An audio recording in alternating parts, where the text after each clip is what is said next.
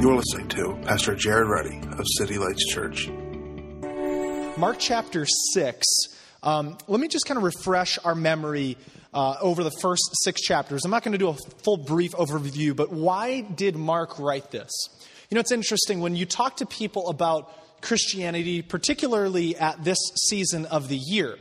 There's really kind of 2 heightened seasons where Jesus comes into the mainline focus in popular culture or media, primarily Easter time and Christmas. And right around these times, you'll see a ton of stuff on the History Channel, Discovery Channel. You know, is Jesus real? Is Christianity real? And this whole, all of these different documentaries that will come at that time. And it's interesting because in my interactions with people that don't know Christ or are kind of struggling with it, one of the most popular things is that the apostles or the early disciples wrote this stuff down so that they could make money or have power. Now, the only problem with that philosophy or that idea is that the reason that this whole thing is just a myth, and the reason that they wrote this down was to manipulate people and take money and get something from them. That's why they wrote that down. The only problem with that is almost all the apostles died gruesome deaths. What we understand historically, Peter crucified upside down. All right, that's a bad day. All right, it's bad to get crucified bad upside down too, right? All right, James, the Lord's brother's head is decapitated, cut off, completely severed, right? And you track through the apostles and then into the early church, and you notice that the church is born into a hotbed of persecution, okay? So what's interesting is that if I made up, let's say that I came up with an idea that I could make some money in by manipulating people, and we'd start a church called City Light. No, I shouldn't use that example. Never mind. I'm kidding. If we wanted to start something, right, and we could control people, what we would do is we'd create this myth and we think, okay, now this is good. Let's get them, to follow us. Now, I think I could hold together pretty good until someone says, all right, I'm going to kill you if you continue to believe this. At that point, I'd go, just kidding. I'll tap out, right?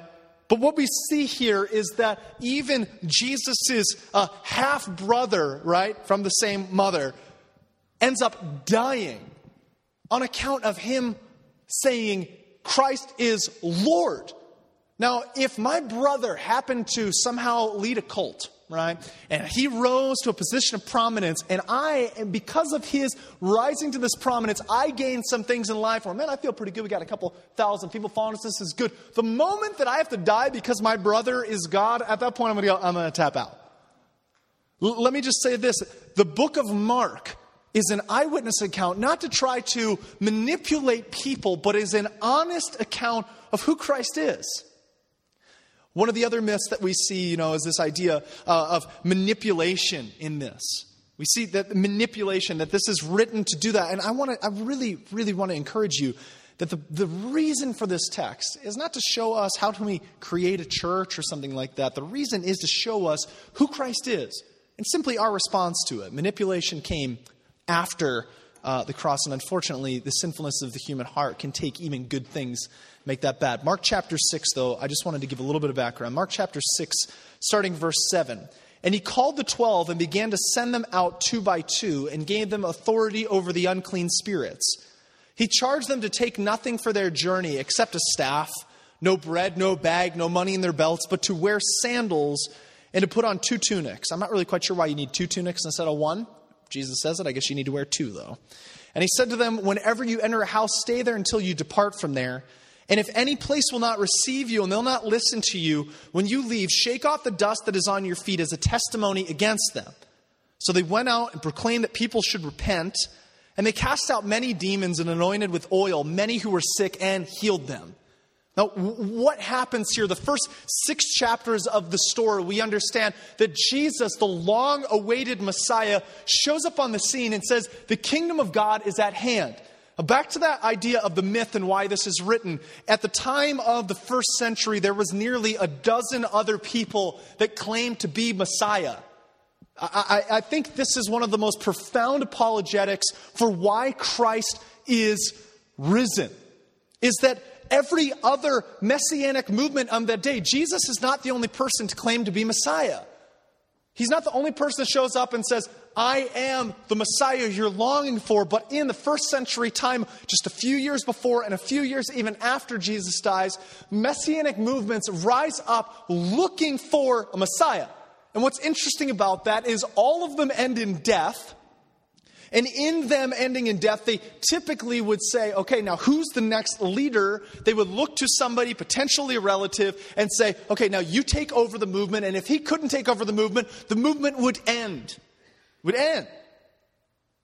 In fact, even one of those specifically ends in death by crucifixion. What I find fascinating about that is that when Jesus claims to be Messiah, he's not the only person that does that, but unlike every other person that claims to be Messiah, when they die, the movement stops. But what we see with Christ is the moment he dies, the movement begins. And this starts simultaneously, not just at Christ's death, and then people begin to pick up and say, yes, I'm going to go for this. But in the middle of Jesus' ministry, he turns to his 12 disciples and says, I'm going to empower you. This morning, I want to talk for a few minutes about God's will for your life and possibly looking at this a little bit different when we think about God's will. I'll tell you a story. A few years ago, I was in a service, church service, not too different than this. And I felt God's heart kind of pulling on me for a while, a calling towards vocational ministry, of doing this primarily for the rest of my life, whether it be on foreign soil or here in the States.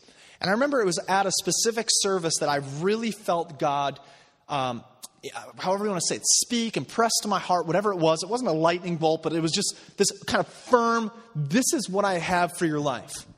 And I'll never forget, the next day I was with a friend of mine, and he turned to me, and we were going back to church, and he knew that God kind of like just brought this to me. And I didn't walk around with a halo on my head or anything after that. I just knew. I kind of had this inner sense that this is what God wanted me to do.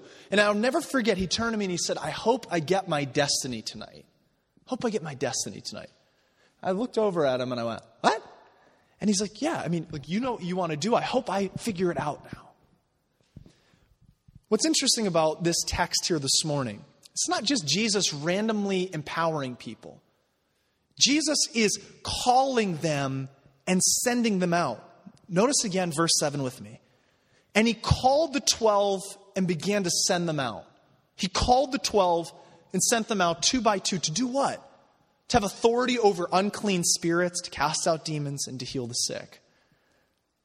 I was reading, there's a great Christian website called Lark News. If you ever read The Onion online, Lark News is a pretty funny thing. This is an article which I think kind of rings home the point of what I'll quickly make. The article says, man, age 91, dies waiting for the will of God. Walter Houston, described by family members as a devoted Christian, died Monday after waiting 70 years for God to give him clear direction about what to do with his life. He hung around the house and prayed a lot, but just never got the confirmation, his wife Ruby said. Sometimes he thought he heard God's voice, but then he wouldn't be sure and he'd start the process all over again. Houston, she says, never really figured out what his life was all about, but felt content to pray continuously about what he might do for the Lord. Whenever he was about to take action, he'd pull back because he didn't want to disappoint God or go against him in any way. Ruby says he was very sensitive to always remain in God's will. That was primary to him. Friends say that like Walter, though he seemed not to capitalize on his talents, Walter had a number of skills that he just never got around to using, says longtime friend Timothy Burns. He worked very well with wood, and it was a storyteller side of him too. I always told him, take a risk, try something new if you're not happy. But he was too afraid of letting the Lord down. To his credit, they said Houston, who worked mostly as a handyman, was able to pay off the mortgage on the couple's modest home. We're all looking for a call from God. But I sense in my heart that we've over-mysticized what God wants for our lives. And we see a story like this, and we think about what the kind of frantic environment of the first century would have been like.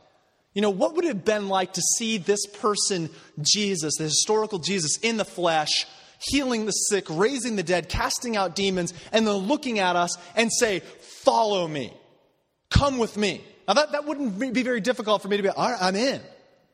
But yet, remove ourselves 2,000 years from now and we read this verse, and my question is, what application does this have to my life? I mean, frankly, what good does it do to me to look at 12 people that got to participate with Jesus, healing the sick, casting out demons, doing all that, 2,000 years removed from it, all I get to do is look back at them and say, well, isn't that lucky? Weren't they just born at the perfect time? Then I read an article like that about Lark News, which I think is just hysterical because that encapsulates how most Christians spend their lives in a state of paralysis, waiting for God's will to interrupt our lives. I want to suggest to you this morning that God's will is not mysterious and or mystical, but it is plain and easy to be known. God's will is not mysterious, it's not mystical, it's easy to be known. It's not something that we live our lives, this cracks me up, especially, growing up, people are, Christian, they're looking for that perfect, for the spouse, the one, right?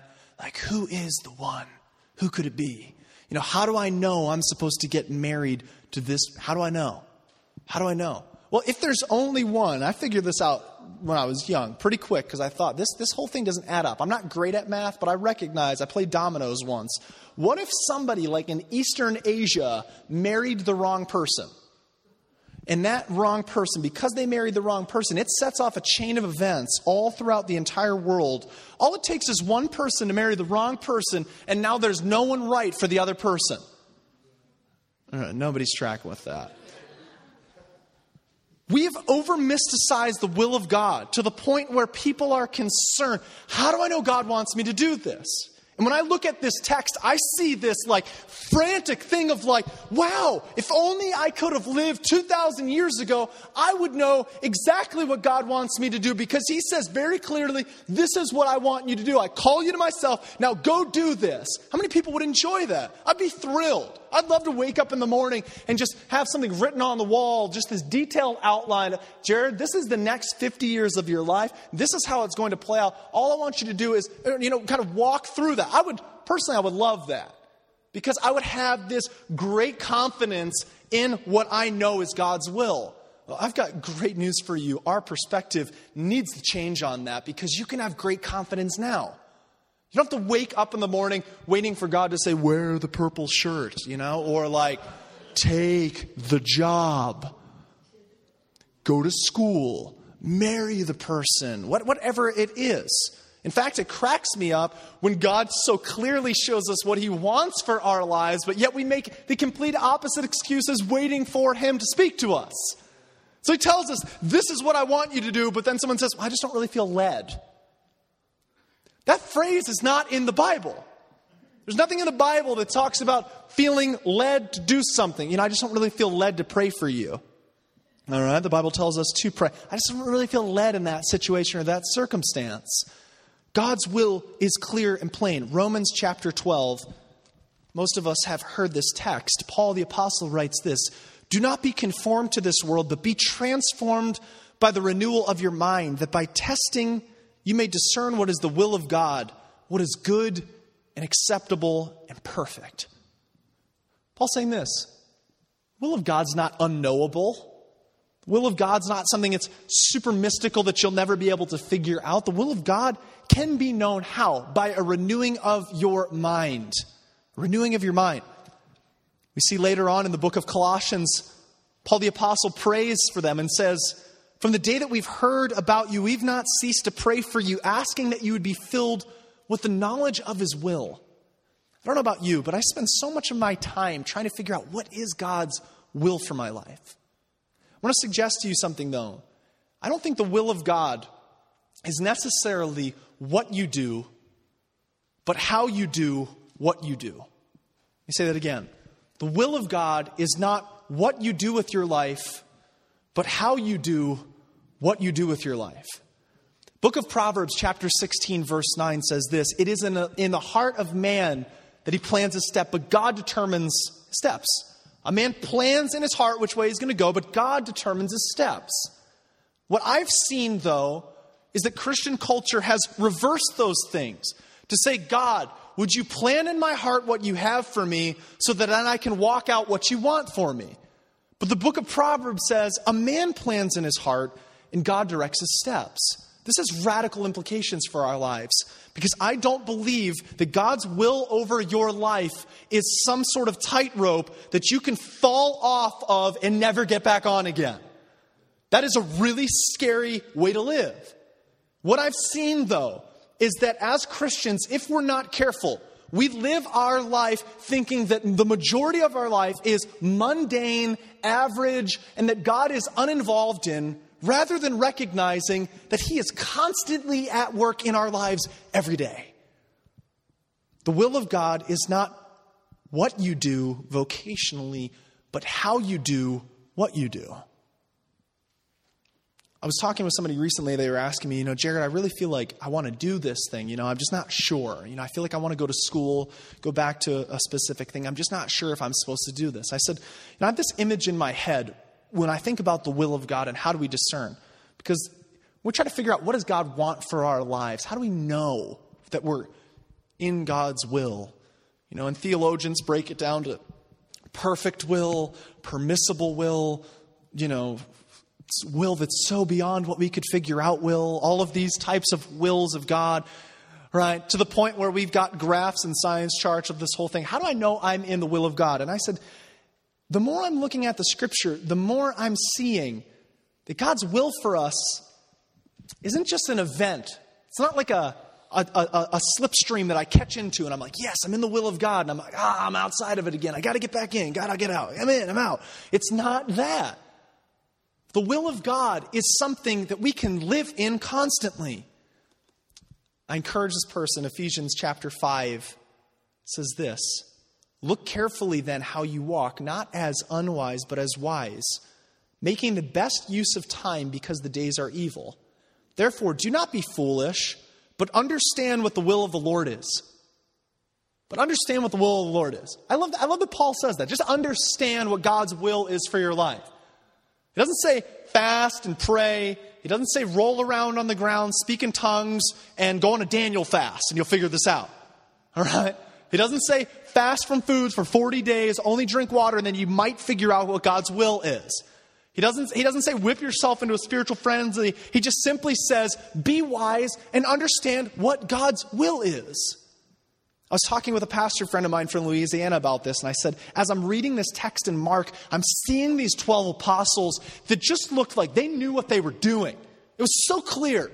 Jesus calls them and sends them out. And I'm thinking, if I could only have that. And he said, Jared, I want to tell you something. He said, I believe that God's will for our lives has more to do with the alignment of our lives with His Word than the assignment that God gives us to do.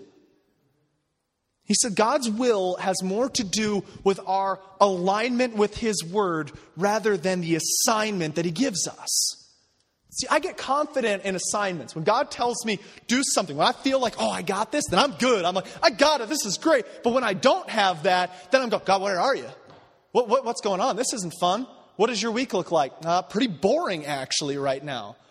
I don't see God involved. And I have come to see in my own life, and believe me, I'm far from good at stitching, all right? But I've seen we've approached the will of God almost like a sewing machine. Follow me. Here's our life. God's will comes in, it interrupts, and we go, yes, I'm in His will. And then He lifts up, and we go, God, where are you? Then a few months, weeks, wherever later, He comes back, and we feel Him again. We go, I'm in your will. I finally know what I'm supposed to do. You've come back. I think that totally misses the point, though. I don't think the Scripture speaks of God as a fatalist that just destines and ordains everything and then just lets the world spin and then step back. Nor do I see the God as a deist who occasionally interrupts and just goes like this. What I do see is that through the incarnation, God is always at work because Christ has come to the world and now is constantly working out in our lives, whether we see it or not. You know how the Titanic sunk? It went underwater. No, that's not how it happened. All right. Okay, man, Jesus, help me. This is... How did it sink? It hit an iceberg. There's the captain. Probably was drinking. That's my assumption. Just saying, right? Okay. He sees an iceberg. And we can go around that. It's not that big. What's the danger of an iceberg? You can only see about 10% of the top, maybe 15, maybe 20% of the top, but it's always bigger underneath. There's always more going on underneath than on top. I want to suggest to you that the will of God in your life looks far more like an iceberg than it does a sewing machine. You're not supposed to view your life as God who occasionally comes in and shows you what he wants you to do, and then he leaves, however, back to outer space or wherever our bad theology has placed him, to the point where he occasionally comes down and interrupts our lives. I want to suggest to you that God's will is like an iceberg, that occasionally you'll see what he's doing, but the majority of the time you might not feel chills, goosebumps, or some overwhelming response, but I know confidently you can be in the center of his will because he told you can. God's will is not something that every day is on TV that we go, look at this. And unfortunately, we have so bought into this thing in our society where the will of God always makes us popular, special, feel good, and publicized. This has not always been the case.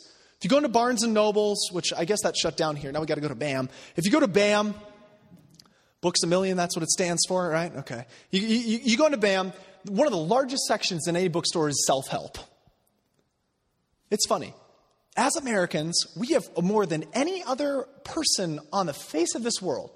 But yet, the books we read the most, now I don't know if our crowd or demographic necessarily does, but the most popular book is self-help.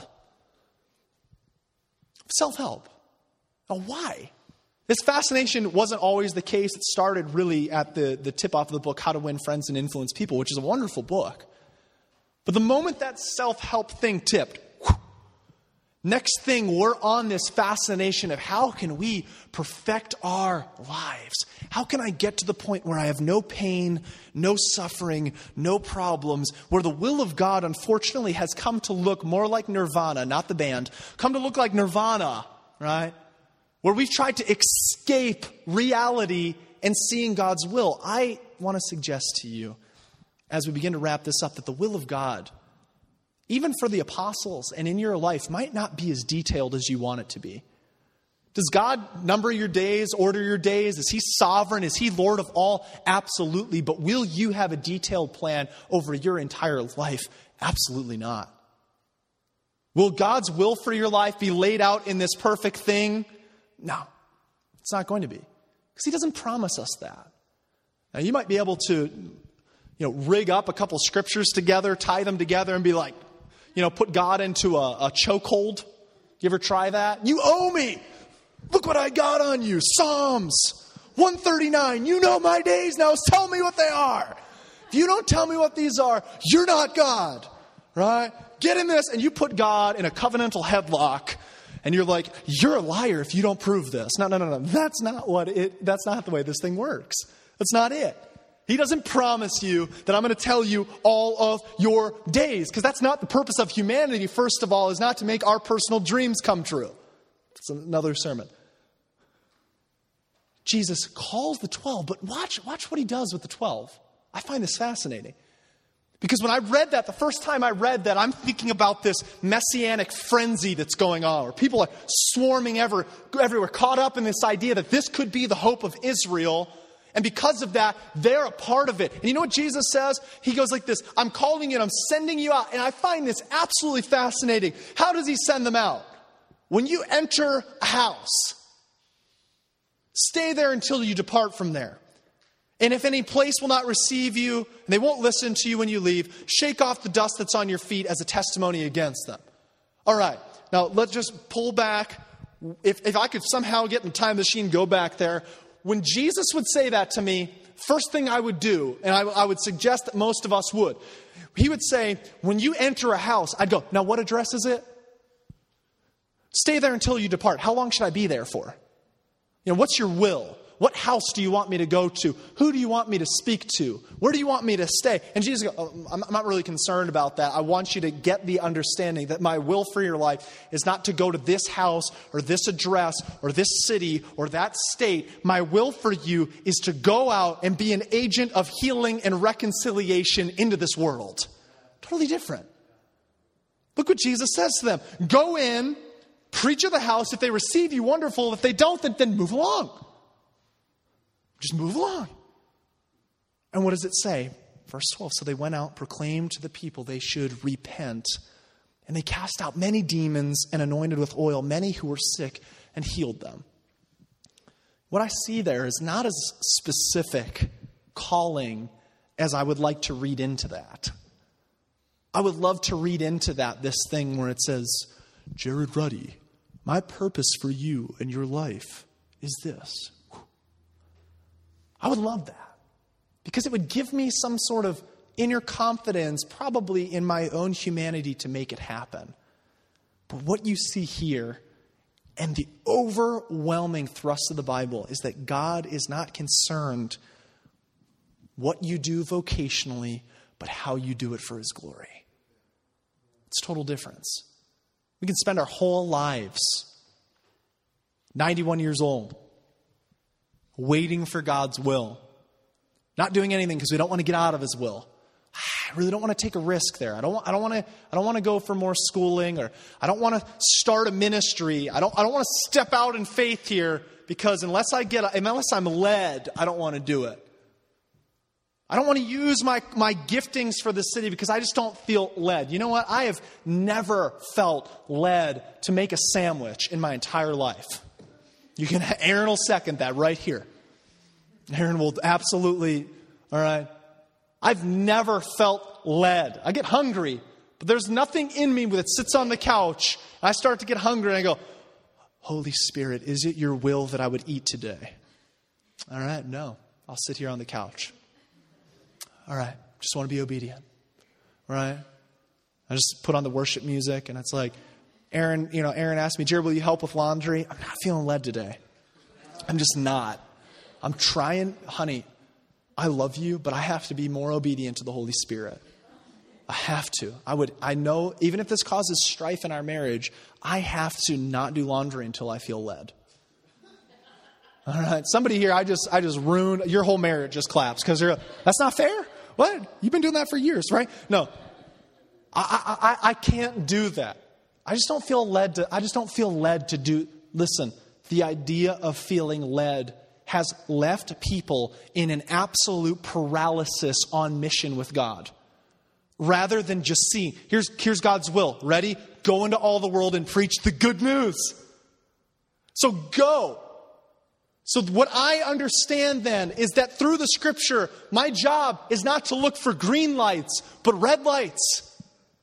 My call, my passion is not to wake up in the morning and go, God, I just don't feel led to share with my neighbor or my friend or at school. I don't have that unction. I'm not walking through the grocery store and I don't hear you shaking me. I'm not saying running around ravenously shaking people. That's not the way we do things in our lives.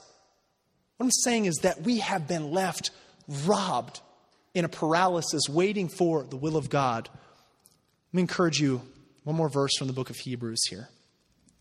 Book of Hebrews says, verse 20, 13:20. Now may the God of peace, who brought again from the dead our Lord Jesus, the great shepherd of the sheep, that's us, by the blood of the eternal covenant, equip you with everything good that you may do His will. You may do His will. That's it. God's will is not up in the clouds. It's not something that I have to beckon to come down to me. And equip you with everything good that you may do His will, verse 21 says, working in us that which is pleasing in His sight, through Jesus Christ, to whom be glory forever and ever. Amen. The will of God is not primarily what you do vocationally or what you do. It's how you do it. This is why Paul in Corinthians can simply say, whether you eat or drink, do all to the glory of God. There is a freedom in Christ. You don't have to pray about waking up in the morning and say, God, do you want me to try to excel in life so I can bless other people? Does God call specific people? We need one little footnote section. Does God call specific people to specific things? Absolutely. But even those specific people that are called to specific things, what I see throughout the scripture go long lengths of time without hearing his stitching.